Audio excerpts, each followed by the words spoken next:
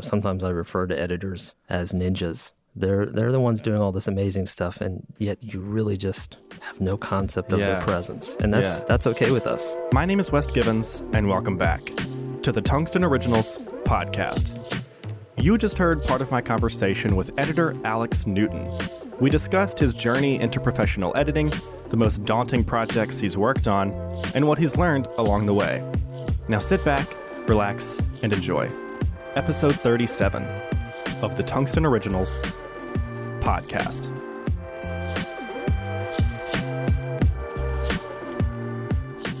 Professor Newton, thank you so much for taking the time to sit down with me. How is your weekend going? It's going great. Thank you for having me, Wes. Yeah, of course. You were doing a bunch of copying, you said earlier. Copying files. Yes. Lots of files. Super exciting. Terabytes worth of files. Really? Oh, gosh. Right. At first, whenever you first told me that, I thought you meant like paper files. And then I remembered, oh, wait, you're an editor. Right. No paper. Yeah, exactly. How long does it take to copy terabytes of files? Long enough to watch entire seasons worth of Netflix shows. Nice. And for this episode, I do want to exclusively talk about file transferring. Great. Because I feel that's, just an unappreciated part we should of the industry. Transfer some files while we talk about it. Exactly. Just watch the progress bar just load the whole time.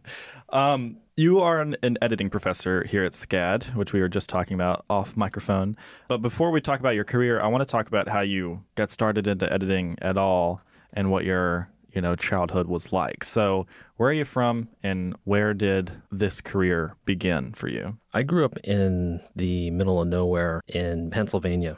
Oh, okay. Farmland. Nice. Kind of near Hershey.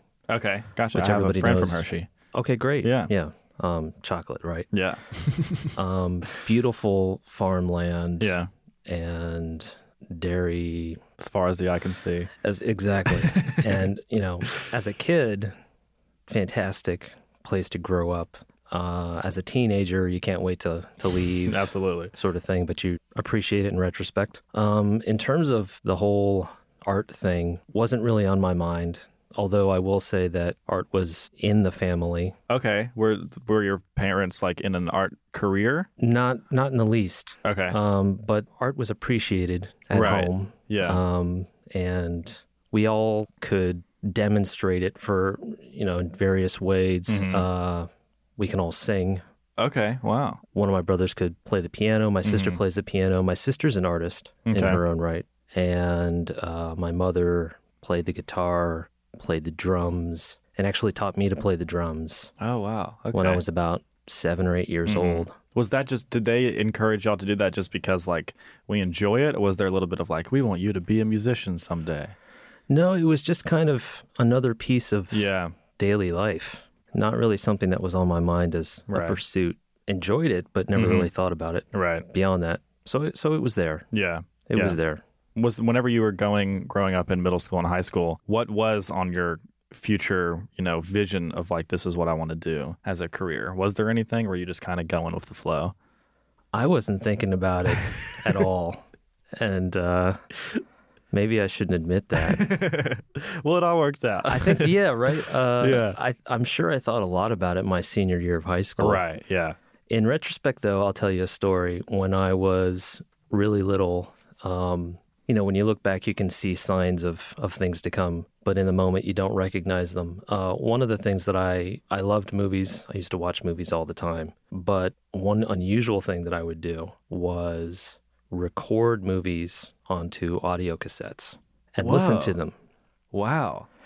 And my dad, who was kind of a jack of all trades, my dad, I would help him fix cars and we built a deck together, that kind of thing. He showed me how to hook up our audio cassette recorder to the television through an auxiliary cable. And in retrospect, it's like, okay, there's some of the tech stuff. Yeah, totally. And I would record tapes of films. And it was, whatever pop culture stuff I was watching, Star Wars or Ghostbusters or whatever.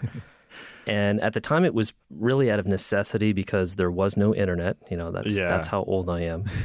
And I really loved the movies and I wanted to experience them. Maybe I just wanted the score.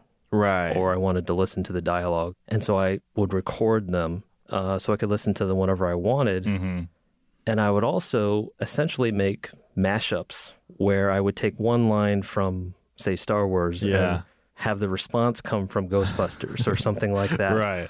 And so I guess I was like, I knew the movies too well because I was like, I bet if I took this line and took that line and put them together, it'd be funny. And yeah, okay, that's what I was going to ask. Was it just trying to be funny? Yeah, okay. yeah. And I was cracking myself up, right? Like nobody, like there was no audience except me. Right. You weren't like showing it to people? No, I don't. I mean, maybe. Yeah. Some of my friends heard it. And we're like, that's really weird. Why are you doing what are you doing? Because, I mean, I would spend hours doing that. I mean, I would lose track of time and loved it and never thought, okay, this is a sign that, I mean, how could that possibly be a career, right? Yeah, exactly. I was just messing around. Right. But in retrospect, that's the first stuff I ever edited, essentially. Yeah. And it was fun. Yeah. And so if editing equals fun, well, maybe that's it, right? Yeah, but, exactly. I mean, that took 20 years to realize that. Yeah, exactly. Or more. Yeah. So were you just like not concerned with recording the visuals? Well, I mean, I would also watch the movies too. Right. But in a way, I guess it was like in my head, I already knew the movies and I knew what they looked like, right? And so listening to it was this whole other, I mean, it's kind of like listening to an old radio play or something like that, right? Some of the films work just in the audio. Totally. And so in that regard, it's like, I guess, in a way, appreciating what sound contributes to the experience of making a film. I think some people think as an editor, well, all I have to do is worry about the picture and somebody else will handle the sound. Yeah. And to me, that kind of freaks me out. Yeah. It's like if you're not thinking about the sound, you're not taking advantage of how the sound can influence your cutting. Absolutely. So you graduate high school, and what do you start pursuing? Right. So I have to find something, right? Because everybody else, and this is 18-year-old Alex's mind here. I have to find something because everybody else seems to have picked something. Yeah. So I picked anthropology. Oh, okay. Right. Exactly. I think that's what everybody else's reaction was. Right. Even mine. And I mean, it didn't come out of nowhere. I always loved history. I still do. I'm more likely to watch a documentary about some historical event than I am anything else to this day.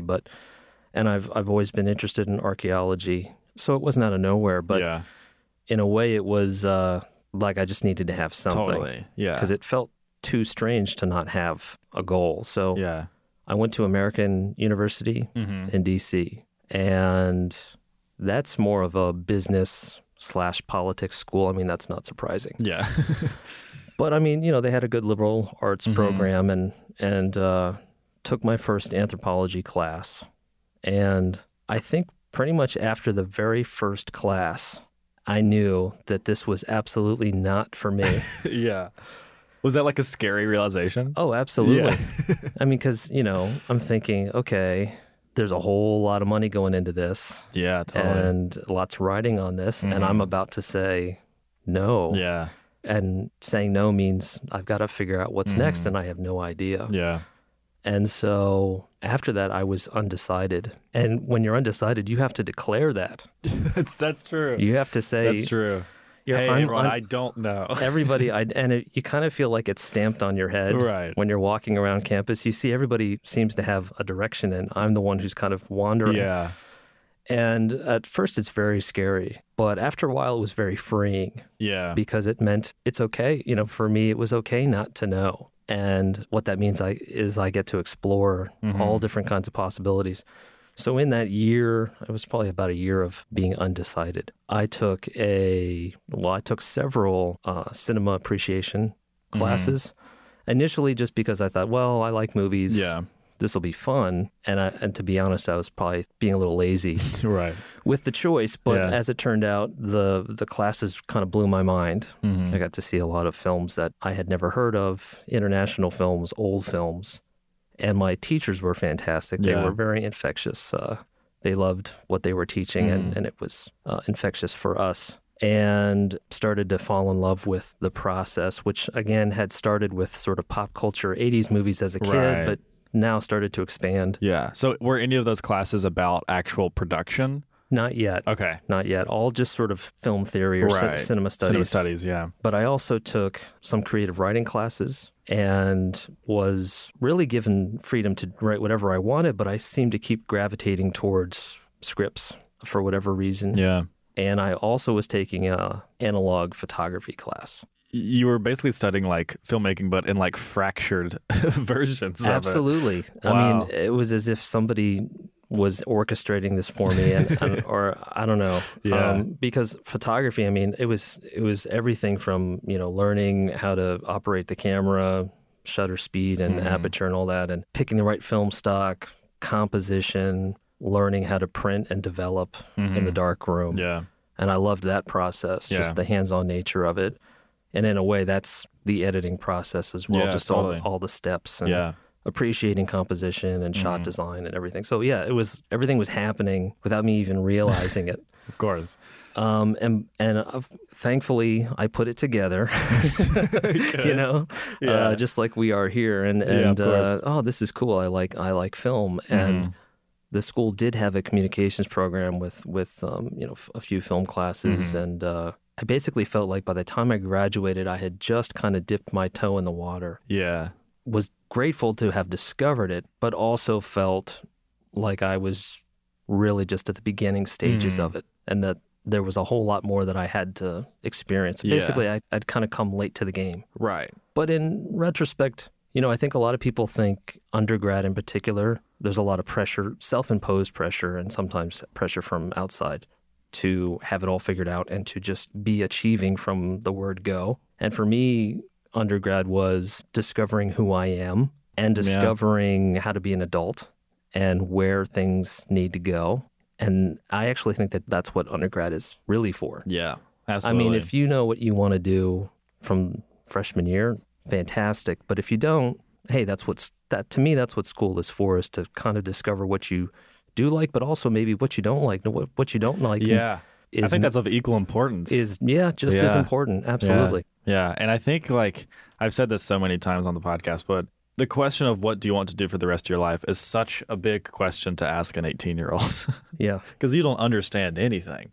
I look back when I was 18 and I thought I knew what I was talking about, but I totally did not. And I look back to like last week, I thought I knew what I was talking about, and I still didn't. Right. So immediately after, did you decide grad school is the next step, or did you like take some time off? It took a year. Okay. The good thing was that year also, I mean, this is the thing, you kind of think if you're not moving forward, you're kind of spinning your wheels, but there's always something good. And for that year, I actually had a full-time job at the university in the editing lab. Oh, wow. Okay. So I kind of skipped over the part where I taught myself Final Cut Pro. And it was just out of necessity. It's like I fell into the film thing. I wanted to learn it, and I kind of taught it to myself, as well as, being in the lab, other people would kind of pitch in here and there and show me how to do things. How early in like the Final Cut Pro versions is this? Like, had it just come out? I feel like it had been around, this is like 2002-ish. Okay. Yeah. So it's early, but it had been established. Yeah. Premiere was around, but not what it is now. Yeah. And the school had like 2 Avids. And this was back when Avid was hardware and not just software application. Huh, okay. And so it was even more exclusive than it feels now. Like the grad students were allowed to use it and nobody else. So I knew we had it, but I didn't touch it. So Final Cut was what I used, and I got pretty good at it, good enough that they hired me full time to be an assistant in the lab. Yeah. So are you editing like promo materials for the school? No, I was. This was just like personal stuff I was doing. Okay. But I was there to assist students that were coming in. Gotcha. And working on stuff. Yeah. And just helping them with basics or troubleshooting or my hard drive isn't working or that kind of thing, right? Yeah. Which was good for me because it helped me get better at Final Cut. And I tell this to students that I have now.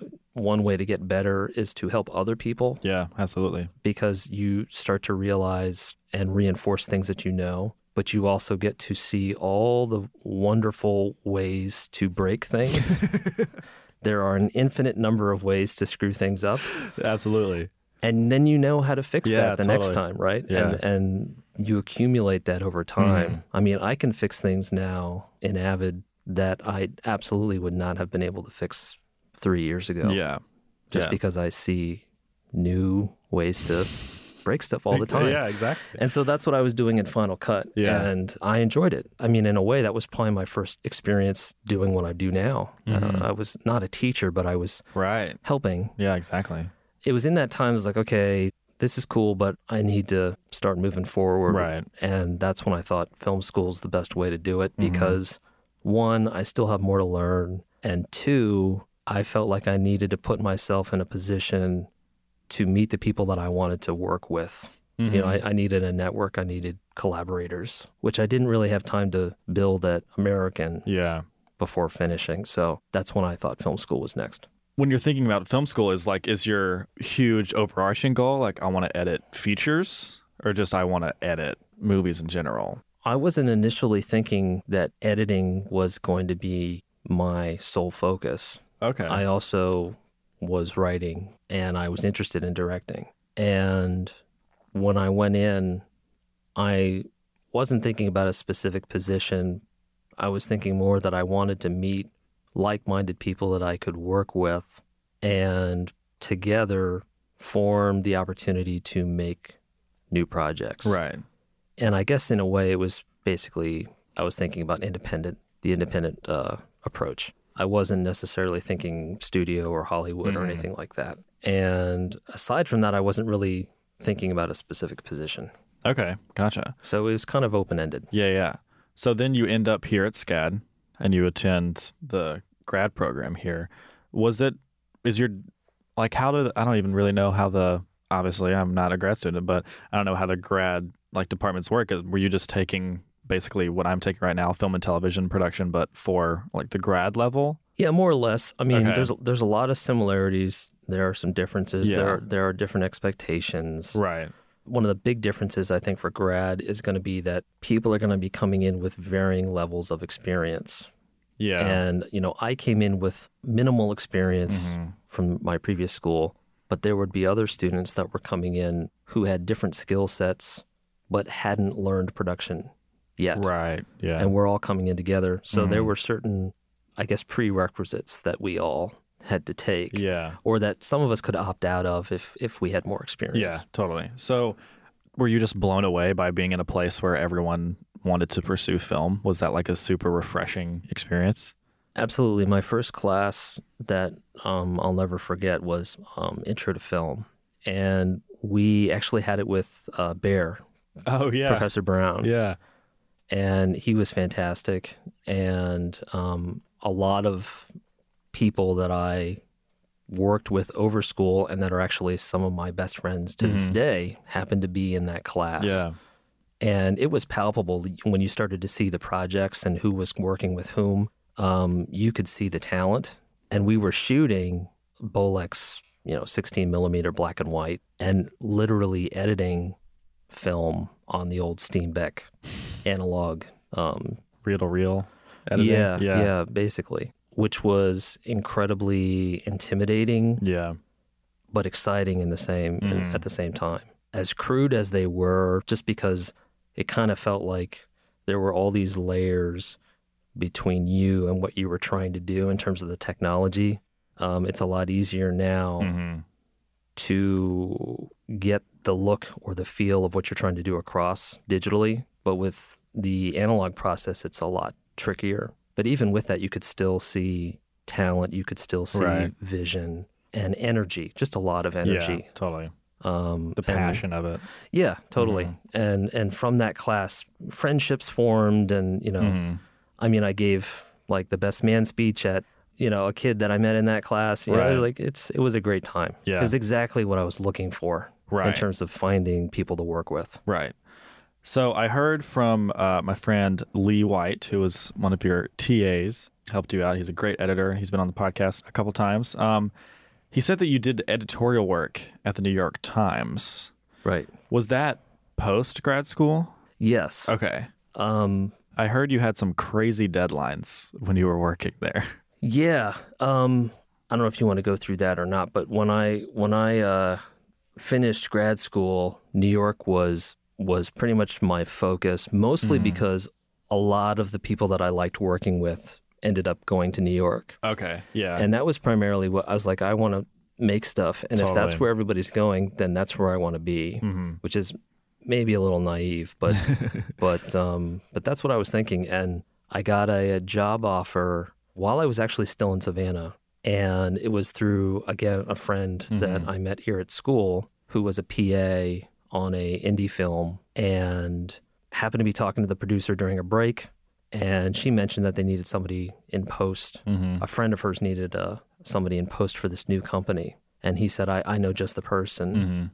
And phoned me and connected me to this person. And she in turn connected me to this company. And it turned out to be one of the biggest independent distributors of independent content in in that world. And basically I got the job before I moved to New York, which I discovered later was pretty unusual. Most times you like move to the city and sleep on somebody's couch. Exactly. And, that's a luxury.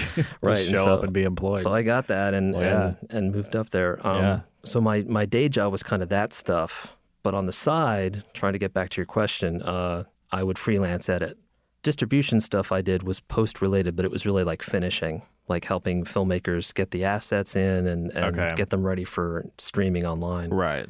I wanted to keep the editing thing alive, so I would get freelance gigs, and sometimes they were kind of one-offs, and then sometimes they were like repeat jobs. And so the New York Times, I got through a friend. I mean, almost every job I've ever gotten has been through a referral, not a blind submission. The experience working for the Times, I would have my day job and doing independent distribution stuff. I'd finish up at, say, 6 o'clock, get on the subway and head to the New York Times building. And I'd be there from, say, 7 o'clock until 2 o'clock in the morning. Right. And I would do that, almost every other day or so, off and on. Yeah. And I don't know that I could do it now, but at the time it was great because it was keeping me busy and I was I was up for it. But when you walk in, you don't know what you're walking into that night. Sometimes it would just be like, okay, someone else cut this and we need you to color grade it. And so I've never seen it before and it's got to be done in a couple hours. Okay, cool. And I'm not even looking at it for like, well, how would I edit it or whatever. Totally. It's considered done, so I'm just kind of picking up where somebody else left off. Other times it would be like, okay, here's a bunch of stuff, and we need this cut, and we need it tomorrow, and that kind of thing. So there's always one that I kind of think of. It must have been October, because I think in October there's a fashion week in New York. And it's a huge event, and everybody from all over the world comes in and does their thing. I wasn't even really paying attention to that, but I became very aware of it because I walked into the New York Times one night, and they said, okay, so next week is Fashion Week, and we've done 5 different kind of featurettes on 5 different designers, one for each day of the week. And we need somebody to create kind of an intro for it. So here's the project. It was Final Cut 7. And the project was just all the footage from all 5 shoots and all the interviews and all the B-roll. Yeah. And nobody's touched it. Nobody's touched it in the sense of nobody's like made decisions like we should use this or we should use that. Yeah. Anything's up for grabs. Yeah. And we need something by tomorrow morning, but you have to get it done by 11 because the editor-in-chief needs to see it to approve it so it can go live in the morning. Oh, man. Good luck and have a good night. And they leave. By the way, how was work today? Yeah, right. And, so there you are, right? Yeah, seriously. And I try to, I tell this story to students a lot, and I give them an assignment like this in my aesthetics class to kind of put them in this position because, people are used to having some level of involvement throughout the whole process. Yeah. But in the freelance world especially, you're kind of just thrown in there and sometimes and you have to kind of find your way through it. Yeah, so totally. I came up with a way of getting through that. The first thing I did was give myself parameters. Like, for example, I said, all right, this has got to be an intro. So to keep this simple, I decided that every one of these interviews, everybody only gets to say one thing in the timeline. And by doing that, it really forced me to go looking for that really cool quote, which cut down on the time it took, because you could just spend days of course, sifting through that stuff. Yeah. But when you do that, it really gives you something to hunt for. And I kind of did the same thing with B-roll. B-roll, you can get lost in the B-roll. Yeah, totally. And one thing that you can do, of course, is like, okay, that dolly move isn't so good, or that focus pull didn't work. That gets rid of some stuff. But then it's sort of like being really picky, like, okay, that's the best shot. All this other stuff is garbage. Yeah. And it might not actually be garbage. Yeah, but in that moment, it's garbage. Yeah. It sucks. Because I don't have time to a lot of back and forth. Well, maybe this one or maybe that. It's like, no, you just have to choose. Choose the best in that moment. And so I got the whole thing put together pretty quickly. And that gave me time to refine it. Because you got to get it together as soon as you can to give yourself enough time to refine, so that by the time it's 11 and I got to send it to this guy, it's not like I just barely got to my cut. Right. I've got to the cut and then some. And I had to upload it, and he was at I don't know where he was, but I had a cell phone. But wherever he was, it was loud. Okay. And I could hear music and the clinking of glasses, and, you get the idea. Yeah, of course. And he's like, okay, cool, I'll get back to you in a second. And he watched it, and I got a couple notes about making sure that I featured certain artists' designs, like make sure you show that dress, or make sure things that I never would have known. Yeah, of course. Because they have these connections to these people. Yeah. But they liked it. Yeah. And so job well done. And the other thing I did, I'll throw this in there, was I waited like an extra half an hour for that panic. Oh, wait, we forgot one extra thing. Because I didn't want to get on the subway assuming I was done and then have to find out that there was something else. So that went well. Yeah. It's stressful, but if you come up with a game plan, you can get through it. And that's a very different beast of workflow, let's say, compared to, say, narrative editing or documentary editing. Yeah, totally. It's a very different mindset. Yeah, because now with like the big budget blockbuster movies that we see, like they spend 18 months on editing. You spend a lot of time, and there's a lot of, back and forth and, reviews, and let's stop and think about it, and that's, you need to do that. But in this kind of editing, it's all about deadlines that are really unreasonable, but are not going to go away. So you kind of have to accept it. Yeah. So how long was the final intro? I guess a couple minutes. Okay. But the ratio of footage to final is I don't know what it was, but it was nuts. Exactly. I shot my third short film my parents acted in, and my dad kept on talking about how, like, man, you have to shoot so much just to get 15 seconds of footage. Right. Like, it's difficult. Right, absolutely. Yeah.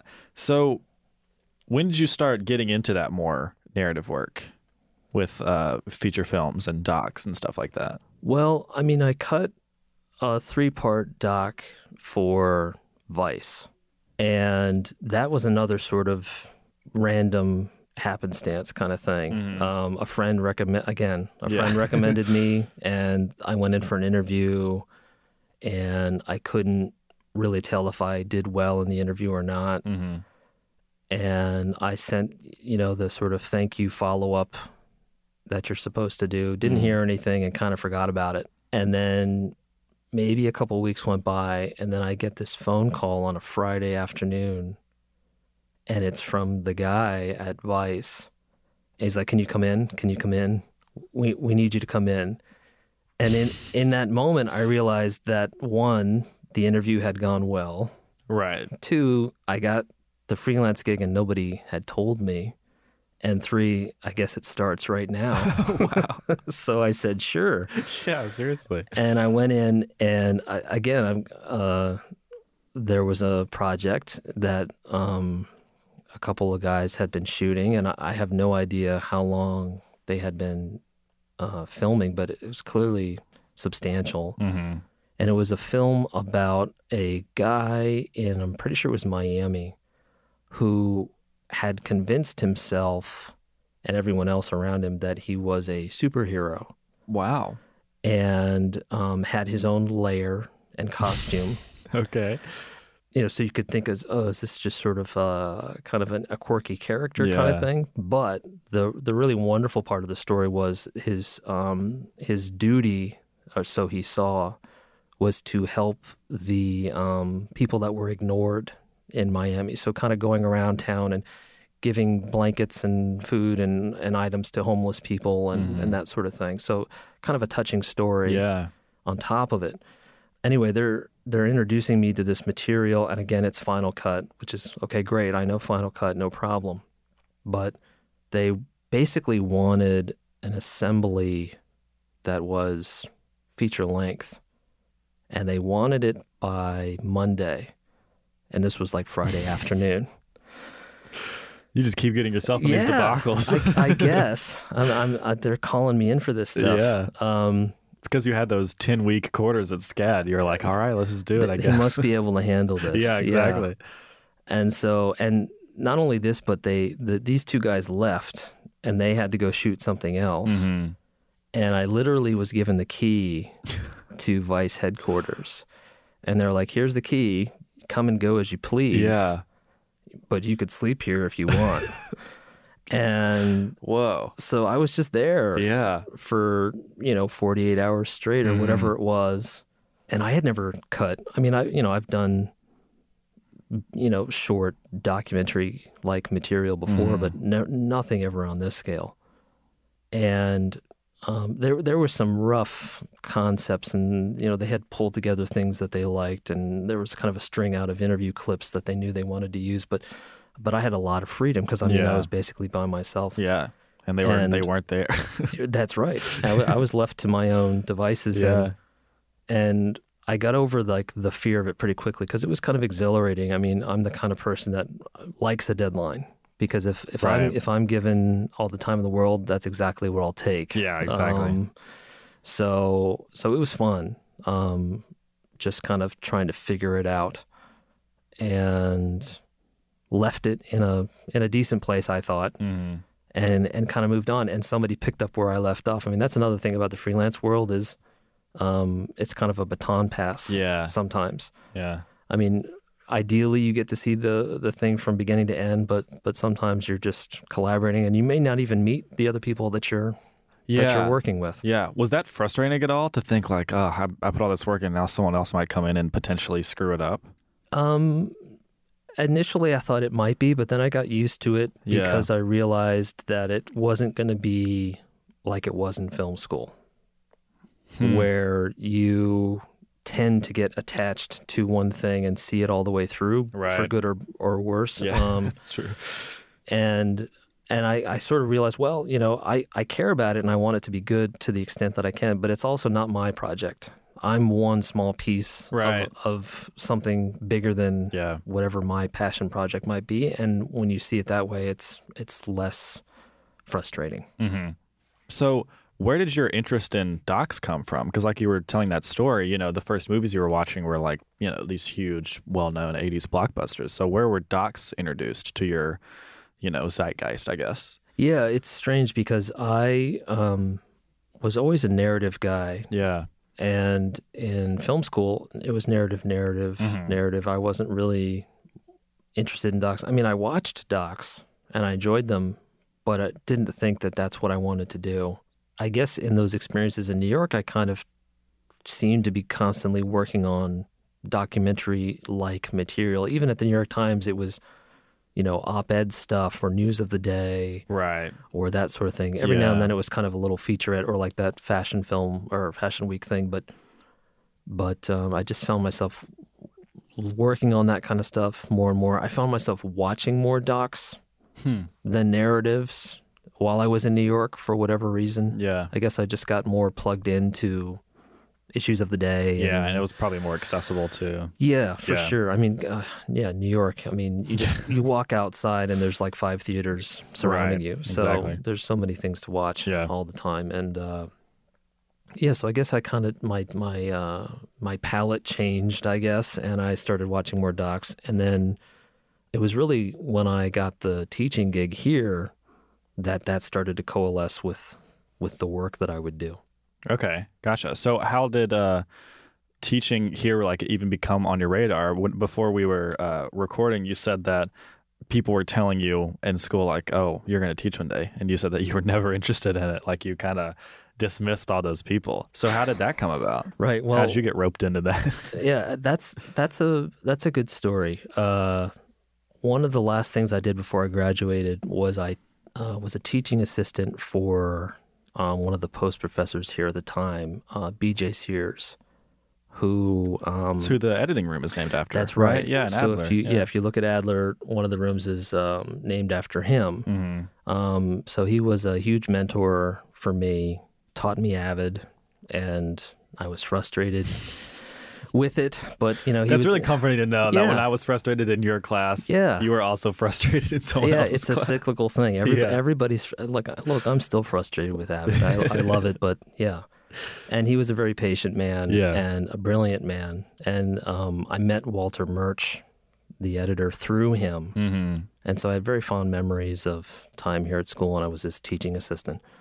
And was in New York for a number of years. And by the time, I guess I had been there about, 7 or 8 years or so, I started to sort of feel like I was moving away from what I wanted to do. I was doing a lot of the distribution work. Right. And I was good at it.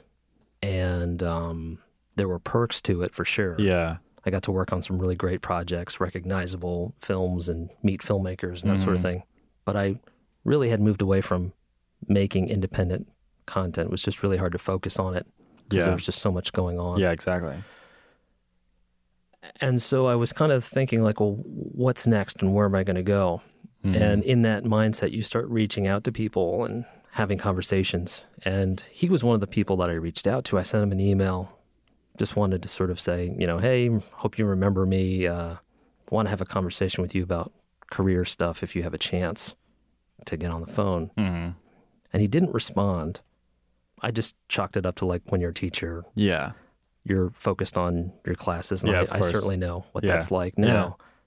And as it turned out, one of the reasons he didn't respond was because he was ill at the time. I can't remember how it happened, but I had reached out to SCAD separate from him about a different job. And then the conversation kind of switched over to film and television. Mm-hmm.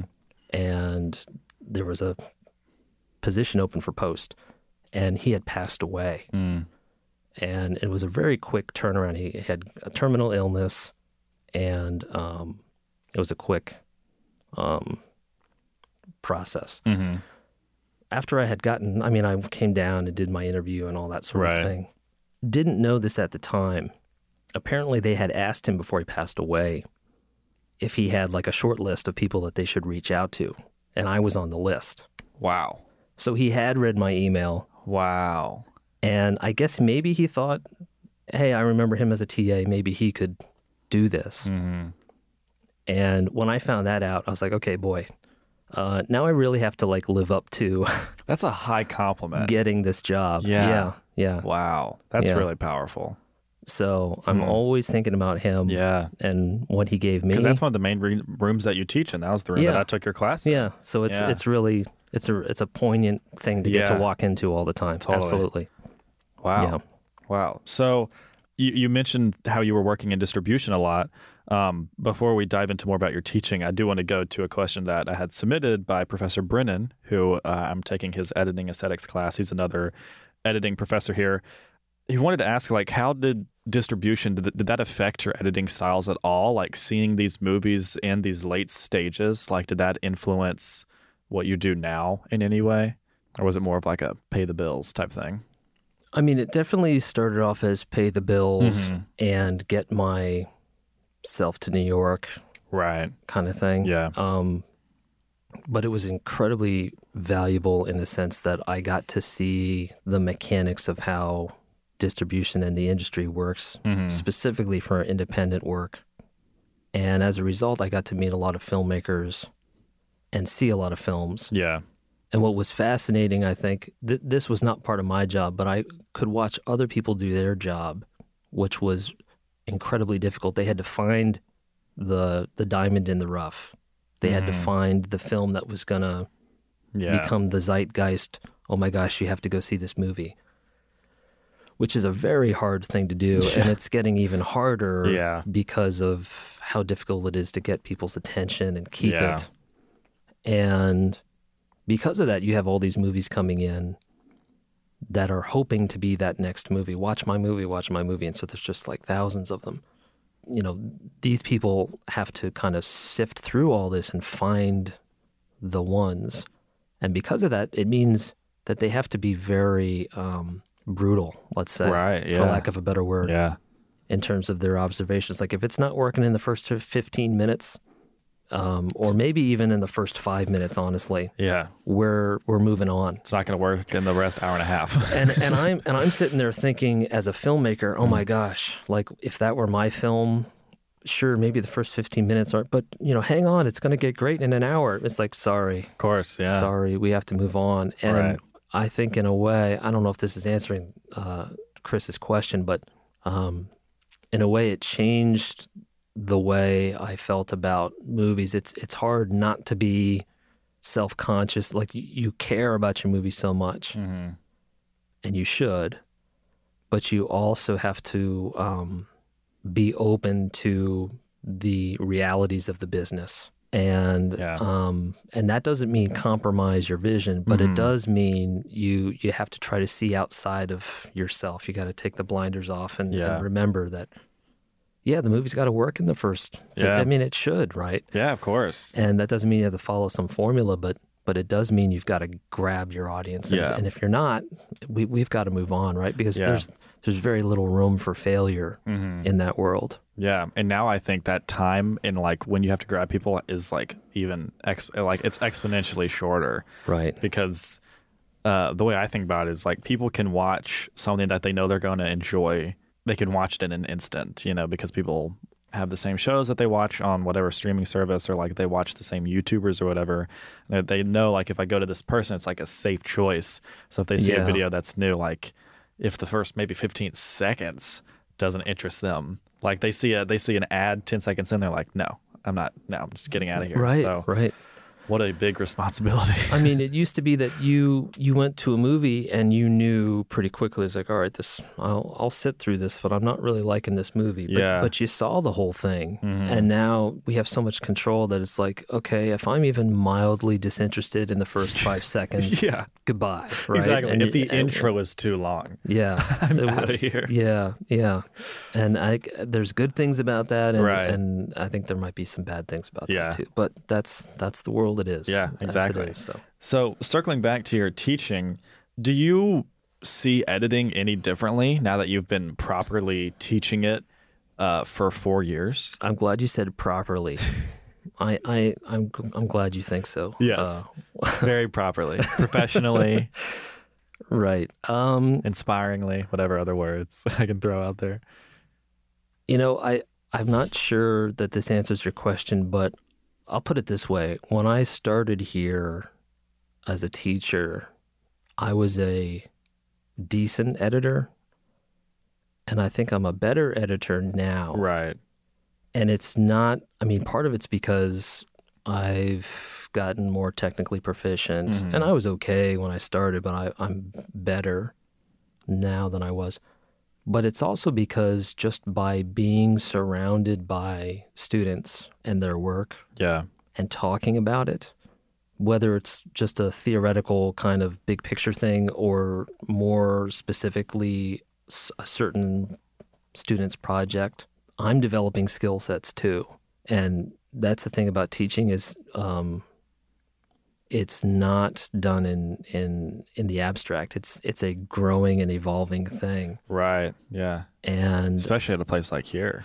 Yeah. I mean, you have to keep up. Yeah. And everybody's got a new idea and a new problem that they need to have solved. Yeah. And what worked for the last person isn't going to work for this person. And whether you're even thinking about it or not, all that stuff gets added to your own process too. And, you know, I find myself giving a lecture in my class to some students, and I'll tell them, like, guys, I'm not just telling this to you because it's in a book. Like, I'm quite literally doing the same thing in my free time right now. And, and sometimes I could even bring in a project and say, like, here it is. I think you did that in my class. That was really interesting. Right. Yeah. That's what's so fun about teaching for me is getting to spend time with students and see their evolution as artists, but also that I benefit from it too, and then I just bring that new thing to the next class. Yeah, it just continues to grow. Yeah, and it seems like, obviously, I don't know what it's like from the professor side, but it seems like you'll have a lot of freedom on like how you teach things. You know, you can mold it in your own way, like, and you can make it as effective as you can make it with your previous experience. Like, if someone takes, I took your editing class, but if I took Professor Brendan's intro to editing class, then I would have like a different experience, which I think is like a really, really cool thing because you can learn different things. Because, now I'm taking his editing aesthetics class and I'm learning so many different things. Right, absolutely. And I mean, part of it is like, okay, I know I've got to hit these certain points. Yeah. Whether it's a technical thing or a theoretical thing, but how you do it can change. And so much of what you do as a teacher initially is just kind of like, okay, can I get through it at all? And have it make sense. Totally. And does anybody in the room understand what I'm trying to do, or is it going over their heads? Glazing over. Right. Yeah. And then when you can kind of get a handle on that, then it becomes really fun because you can kind of do it your way. Yeah. And there's no getting around it. There are things you just have to get through that are hard to make fun, let's say. Yeah. But there are moments that always come up, and sometimes they're so spontaneous that it's like, I wish I could do that every time, but every class is going to have a different cast of characters. Yeah, of course. And that's what makes it fun. It's always going to be a little different. Yeah. So you obviously teach both the specifics, or I should say the technical aspects of editing, like, with Avid, and a lot of people get their Avid certification through your classes and things like that. But you also teach the emotional aspects of editing and how it can affect story and things like that. Do you prefer teaching one over the other? Is teaching technical just a means to an end of achieving those story aspects? Right. I love getting to watch the progression of the student. Yeah. I mean, that's one of the wonderful things about the undergraduate program is that I can have a student in the intro class who by the end of the quarter has discovered that they are interested in editing and they have some grasp of Avid. Yeah. It doesn't have to be Avid, just the software concept part of it. And they want to get better at it. Mm-hmm. And that's half of it, right? It's like, I can show you how to do it, but if you are not driven to do it yourself, then it's not going to happen. Yeah. So they show that, and then they start to do it on their own. And I still see them because they come back, and they're in other classes, but they bring their work and their workflow problems and whatever, which I love. And then they take the aesthetics class, which is more, okay, we're assuming you're okay with the software to some degree.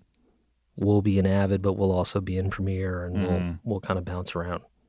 But we're not going to talk about that stuff. We're going to talk about why this cut works or doesn't, and how to get to the right mindset. And by their senior year, they're flying. Right. It's like like if I'm an instructor and I'm teaching them how to fly a plane, like my hands are off. Yeah. And I'm just watching them do it. And other people are coming up to them and saying, how do I do this? And how do I do that? And they're like kind of shooing people like, well, I'm trying to do my own stuff, right? But they are helping. Of course, yeah. They know what they're doing, and they're not coming to me as much anymore, except when they want some feedback. And my feedback is, this is amazing, and I'm so proud of you. Yeah. I bet that's got to be just the best It's the feeling. best. Yeah. It's the best. Yeah. And then they go off and they get jobs, and, exactly. and I do it all over again. Yeah. It's the best. You're giving them what you were given in film school. It's like totally the whole circle of it. You kind of brushed on the fact of how in these editing aesthetics class, you're talking about why certain cuts are good or bad. And I think that can lead me into the question of editors are kind of the unsung heroes of the film industry. Not, people don't really talk about them that much. Y'all aren't the ones getting the interviews, except for this one. But, like the big interviews and stuff like that, people are always talking to the directors and the DPs, and like those are the ones getting their pictures taken and stuff like that. Why do you think editors are so underrepresented and not getting that attention because your influence is huge on the final product. Like the role of an editor is of like they can make or break a movie, and I've seen both happen. You know what I mean? So Right. why not be in those same conversations?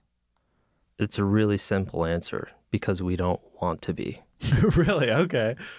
We don't want to be anywhere near the drama and attention that everybody else gets. Right. We want to be in the nice, comfortable, air-conditioned room where like food and coffee are nearby, and we don't have to be on set for 24 hours a day. Exactly. And we can take a nap on the couch that's right next to the Yeah. suite, and we can watch Netflix. And Right. I mean, who wouldn't want to do Yeah. that? I shouldn't be talking about this because it's the best kept secret. Exactly. Who would want to be on set? Your classes are just going to fill up so when quickly after you, this. yeah, when you can do that. Yeah. We like being the silent, person in the back, Yeah. handling all that stuff. I think most of us do. And, sometimes I refer to editors as ninjas. They're the ones doing all this amazing stuff, and yet you really just have no concept of their Yeah. presence. And that's okay with us. Wow. So like, is there ever a time where you've edited something and like maybe you're watching like a post-screening Q&A and someone mentions a scene and you wish you could go and be like, just so everyone knows, that was totally my idea. Like I am the reason that scene is as good as it is. Like obviously, like you were saying, you don't want the spotlight, but are there ever times where you just want to like throw it out there? What I usually tell students is, if you make something work and it was hard to get it there because the performance was lacking Yeah. or the coverage was iffy, Mm-hmm. first of all, what you don't want to do is you don't want to complain about those things.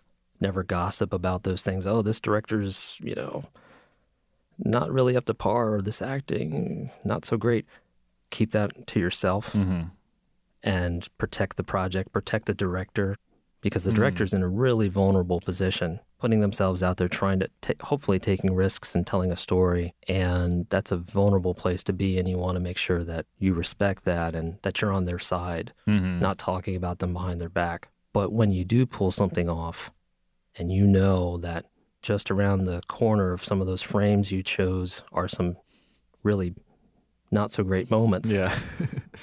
it's a great feeling, but you also don't need to boast about it. Because, and probably if the director has been with you, they know Right. too. Yeah. And then they're like, you're staying with me.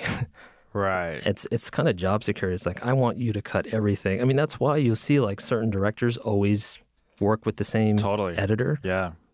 That's a huge reason, is because this person gets me, but they also protect my butt. Yeah. Yeah. Totally.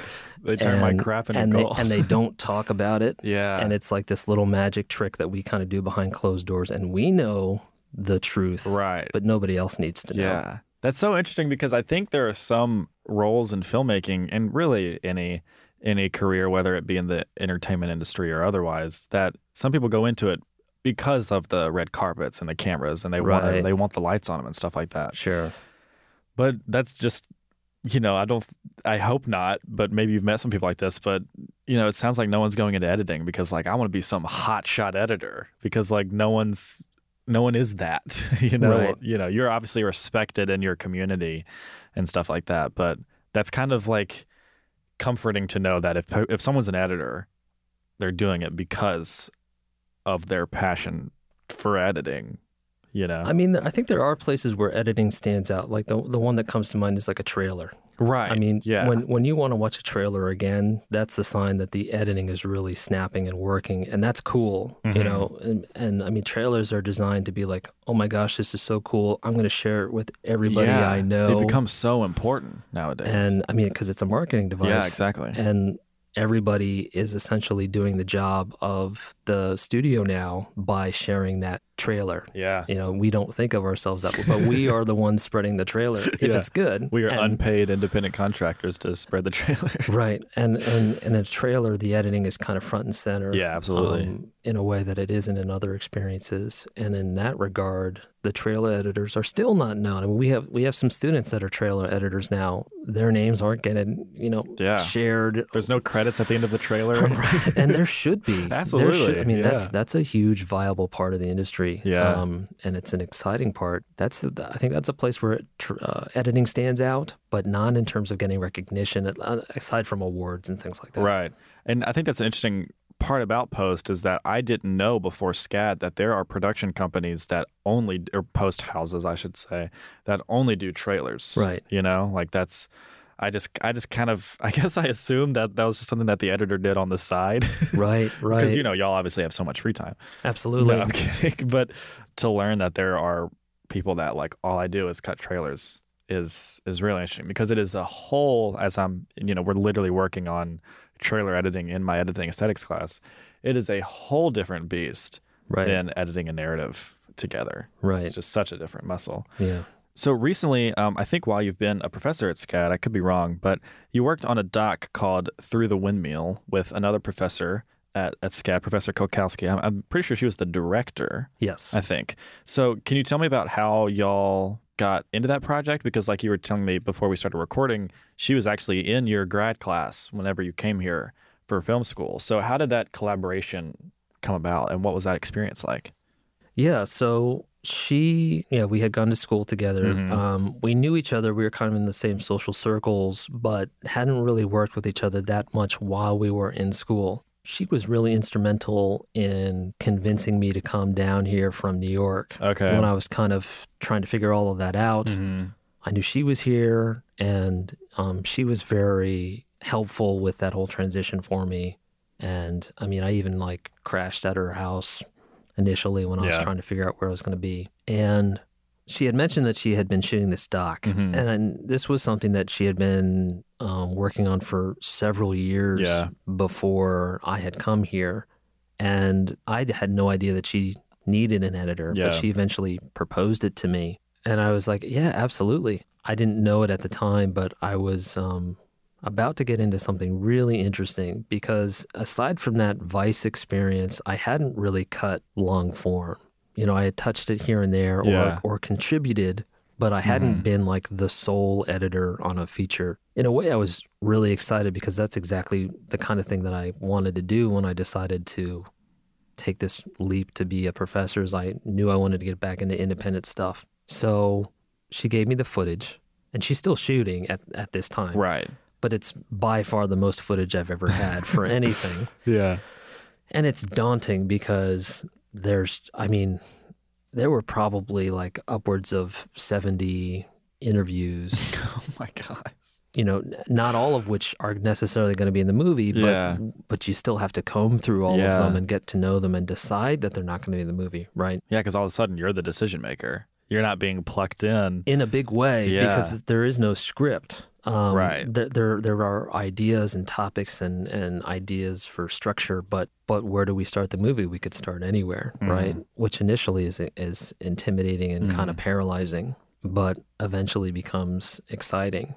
And I vividly remember, before having cut anything and just kind of setting up the project, the biggest question I have is like, where to begin? And the fear of not having an answer. And then, as silly as it sounds, because it's so obvious, the answer was like, well, just start anywhere. It doesn't really matter. And so I asked her, because it was kind of a travelogue. The movie's about mini golf, and she had gone all over the country shooting different courses. But one of the first things I had to do is answer the question, well, what about mini golf? You know, when you're not working on the movie, somebody says, what are you working on? Oh, I'm working on the mini golf doc. Oh, cool, the mini golf doc.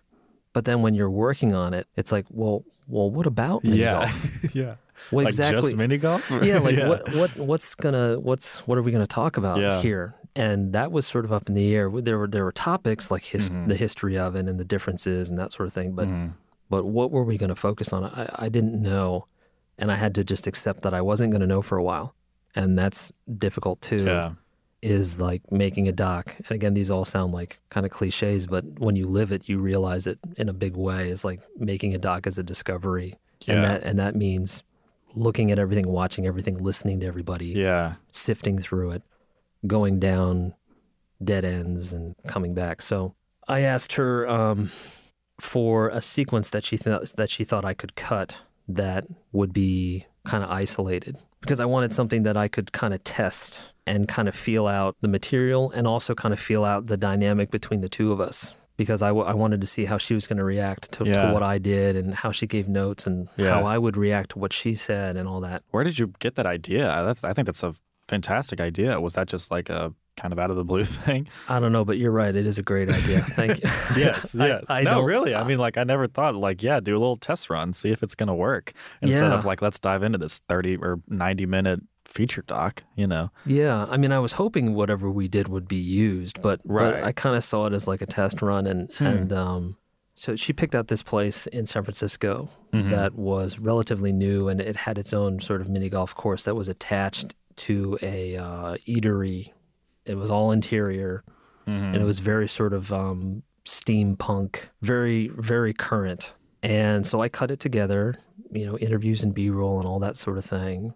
And she watched it and gave me feedback, and it was good feedback. I was like, okay, I cut it, and it's together, but I still don't really feel like I know where this movie's headed or what my role is in it. And part of this was just because I was new to the experience on this level. I think that's what I was really trying to do, is figure out, like, okay, how do I contribute to this experience?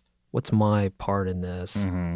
So I'm not just cutting stuff, because cutting stuff is easy. I mean, that sounds terrible, but like, I can find sound bites and put some B-roll on it, and okay, it's done. But why? Like, that was the thing I needed to figure out. And it wasn't until I cut together what eventually became the introduction to the movie that I kind of thought, okay, maybe this is what this movie's about. It's about mini golf, but it's really about these people that are entrepreneurs that just happen to be using mini golf as their vehicle, let's say.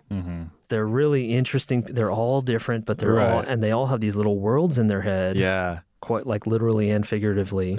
And all they want to do is entertain people. And of course, they want to make some money. And some of them are successful at it, and some of them have been doing it for 50 years, and some of them started yesterday. But that's the thing that kind of ties them all together. And again, kind of sounds kind of obvious, but when we realized that, and of course she was part of this back and forth with me, that's when I realized, oh, that's what I'm doing. I'm helping her figure out the structure and weed through all this material. Yeah, I'm the one with my hands on the keyboard, but we're really doing it together. And that was an amazing moment. Like, I'll never forget it. And now, we're about to start a new one. She's shooting a new doc. I'm far less, it's like, by the time I finished mini golf, and this sounds silly, but it's true, I was a different person. Oh, yeah? Creatively at the end than I was at the beginning. Really? In what ways?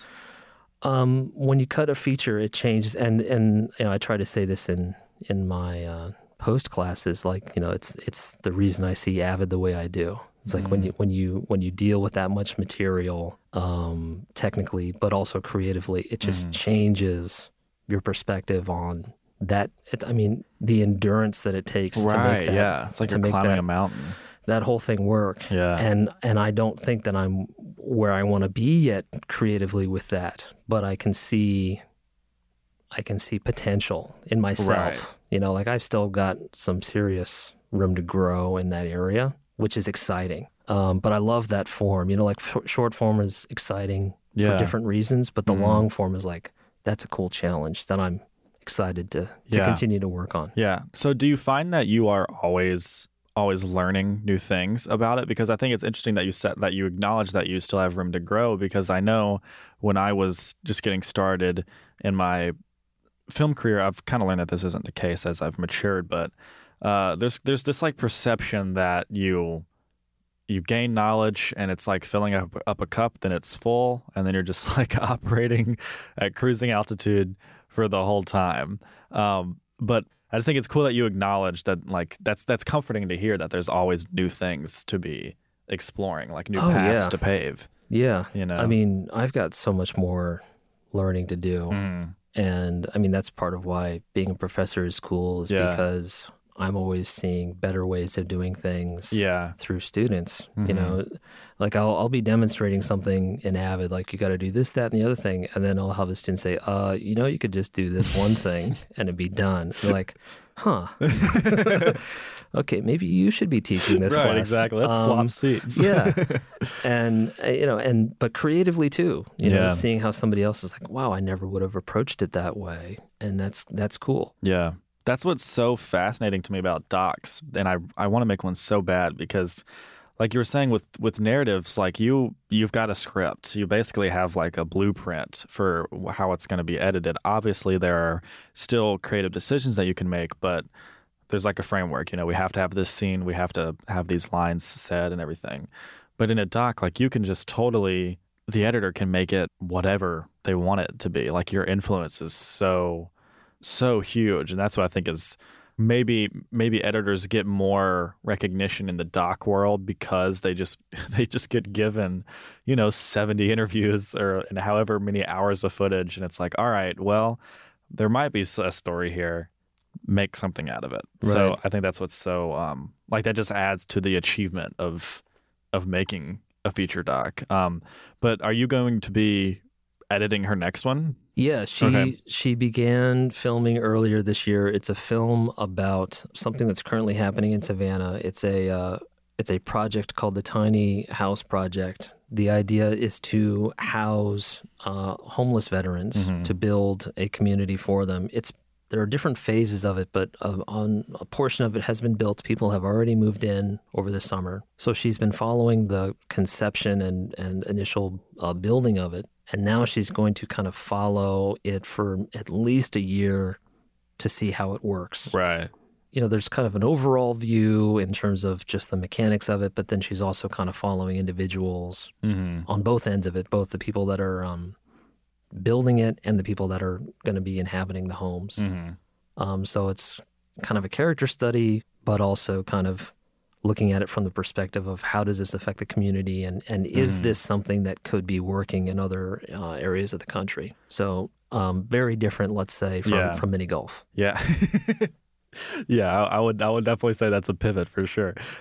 What's it like being a part of this doc, like from the beginning? It's amazing. Yeah? I'm so excited to not get a hard drive with 6 years of footage, although I was, that was a cool experience. But it's nice to be on the front end. And, over the summer, she gave me the first several months, and I was able to start watching it all and organizing it. I always say a huge percentage of editing is organization, and I don't just mean the bins. I also mean like in a doc, what I'll do is I'll have timelines both for the individual interviews where I kind of separate out their sound bites, but then I'll also make timelines for topics. Okay. And I'll just drop sound bites, and I'm sort of passively collecting moments over time. Okay, somebody said something about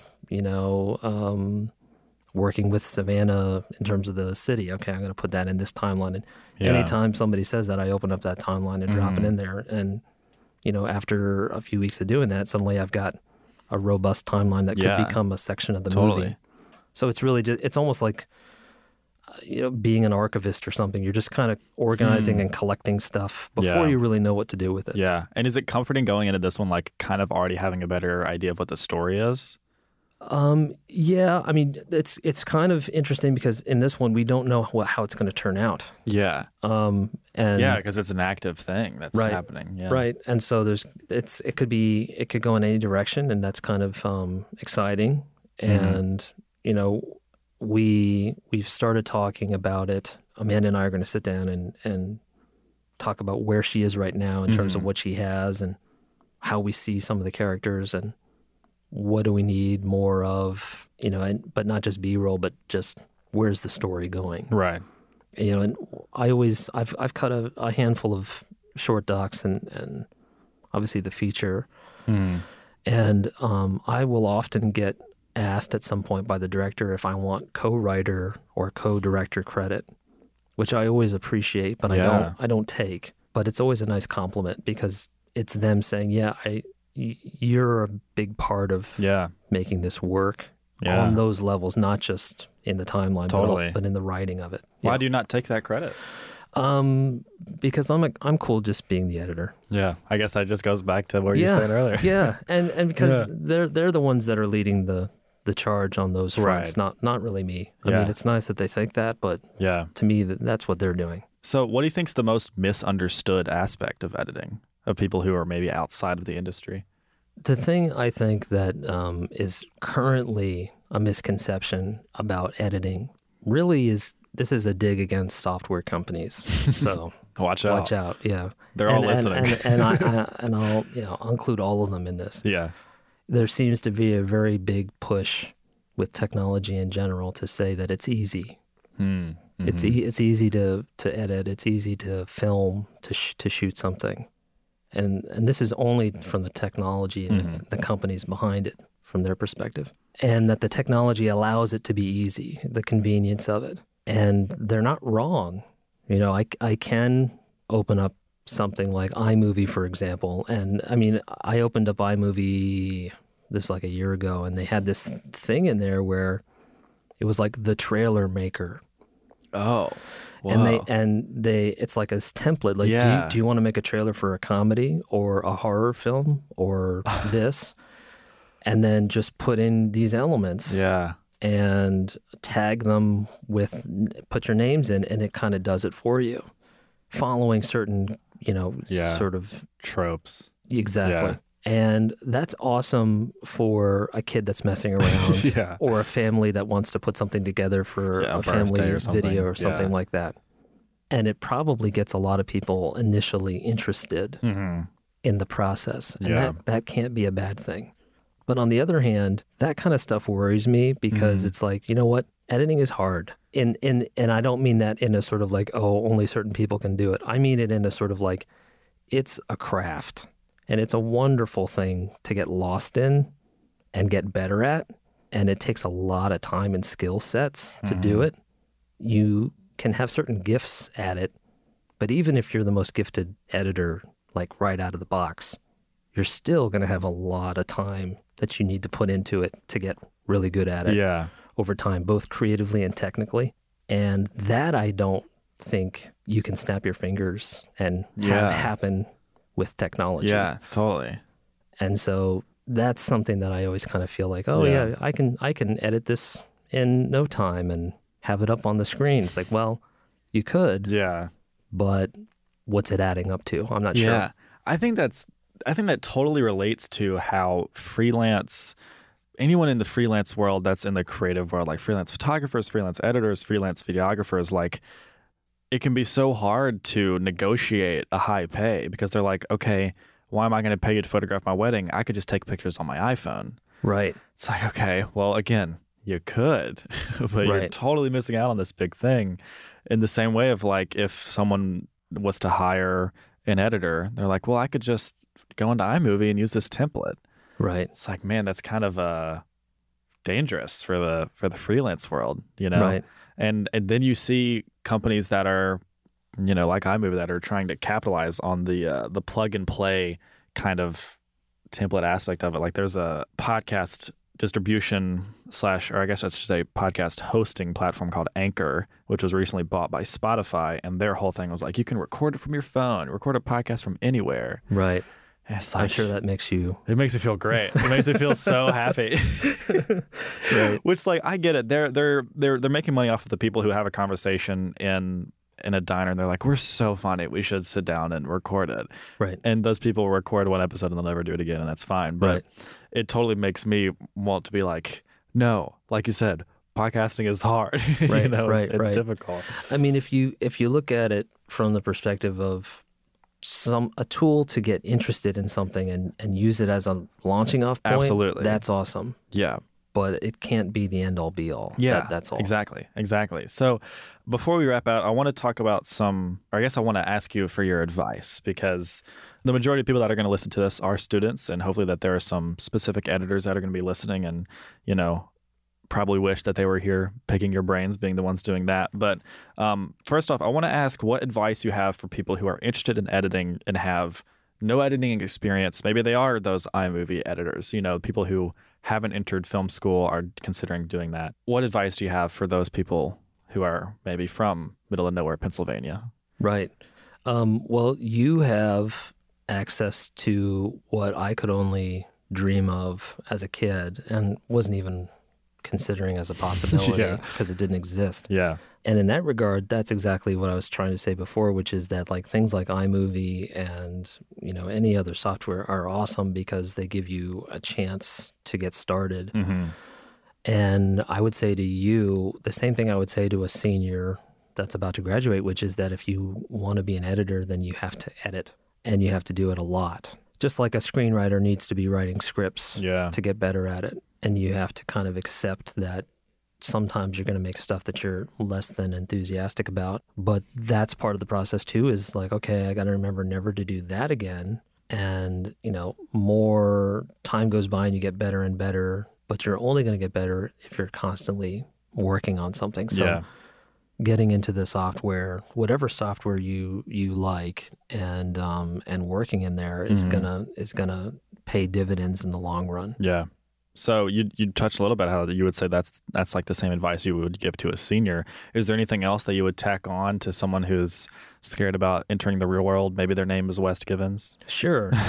So if I were talking to Wes, there's a lot of advice, but I'll give you something real specific. And this was something that I learned when I first got that job in distribution in New York.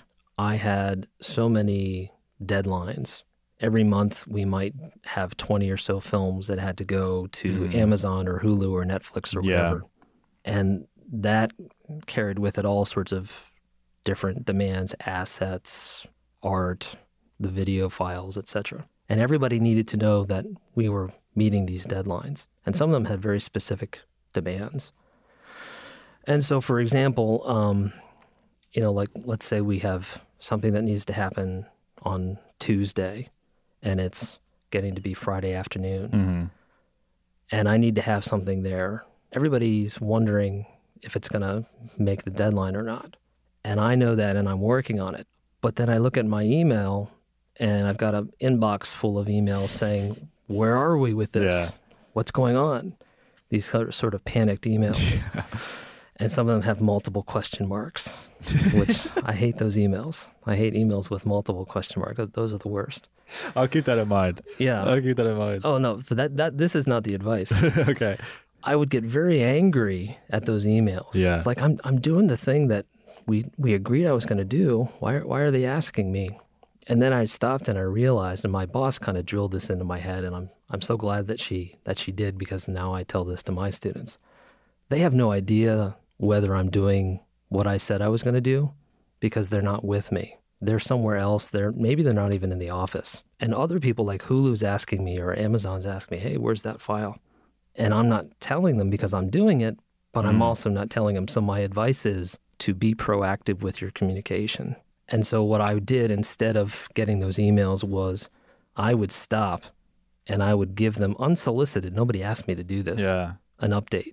Hey, everybody, I'm working on this file, and as agreed upon, and it should be done in about 45 minutes, and I'll update you later on with whatever's going on, and we should be okay. I'll follow up or whatever, right? And that did several things. One, it got rid of those emails, which was a big plus. Yeah, no more question marks. Right. Two, everybody calmed down. Yeah. Because we were on track. Yeah. And three, it was a good reflection that like, hey, I know you guys all are worried about this, and I want you to know I've got it. Yeah. And that reflected well on me. I'm sure. Yeah. It seems like such a simple thing, but nowadays with communication, it's so easy to kind of just not do those sorts of things. Right. And people get frustrated and unnecessarily so. And so I found when I did that, it addressed a lot of stuff. And just responding at all. Like I'll have students email me like, I'm going to be late, I'm stuck in traffic or whatever. I'll just write back, okay. Just so they know that I saw their email. Yeah, exactly.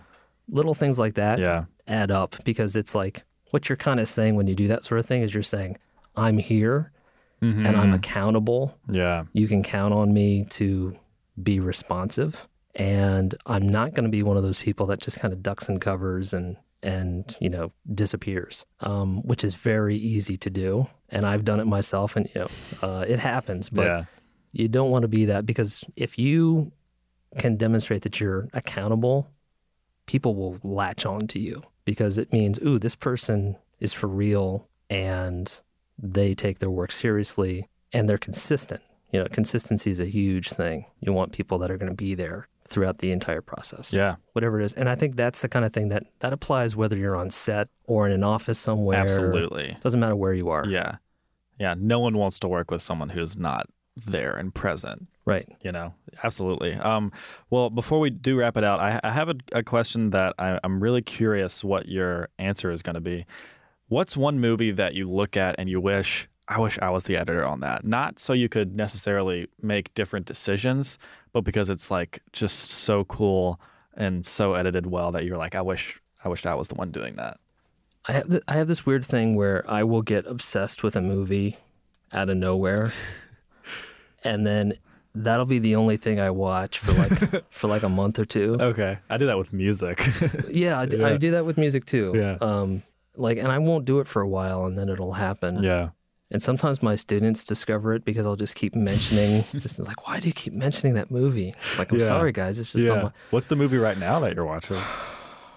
I don't know that there is one right now. Okay. But the last one that I can recall was Moneyball. Okay. Gotcha. Yeah. Wow. And I had seen that movie when it came out. I don't know what I expected, but that wasn't it. Yeah, me neither.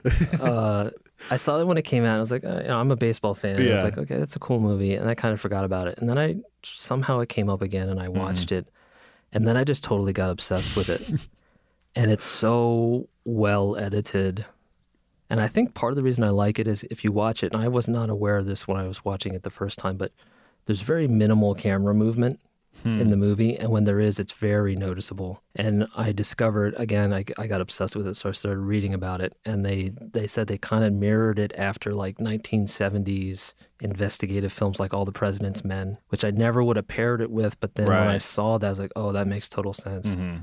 And in those movies, the editing is so much more, I don't know, it stands out to me more because I'm not looking at camera movement. I'm looking at when are we leaving shots and coming into them, and it stands out a little bit more to me, maybe not to the audience. Yeah.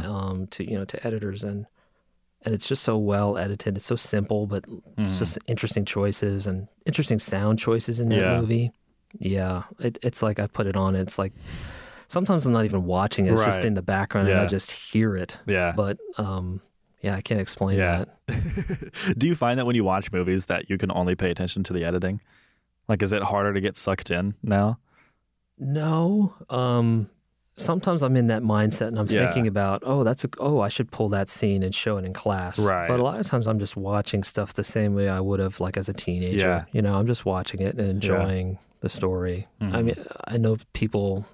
I've talked to people that can't do that anymore. Like all they can see is the cinematography, the mechanics of it. I guess I feel pretty lucky that I can still watch it like I'm just going to the movies. Right. Thank you so much for sitting down and talking with me. I will link to your website in the description of this episode so people can like stay updated with what you're doing. And this has been a bunch of fun, and I'm sure people will be able to benefit from this. And I look forward to taking more of your classes and seeing what you're working on next. Sounds good. Thank you, Wes. Thank you so much.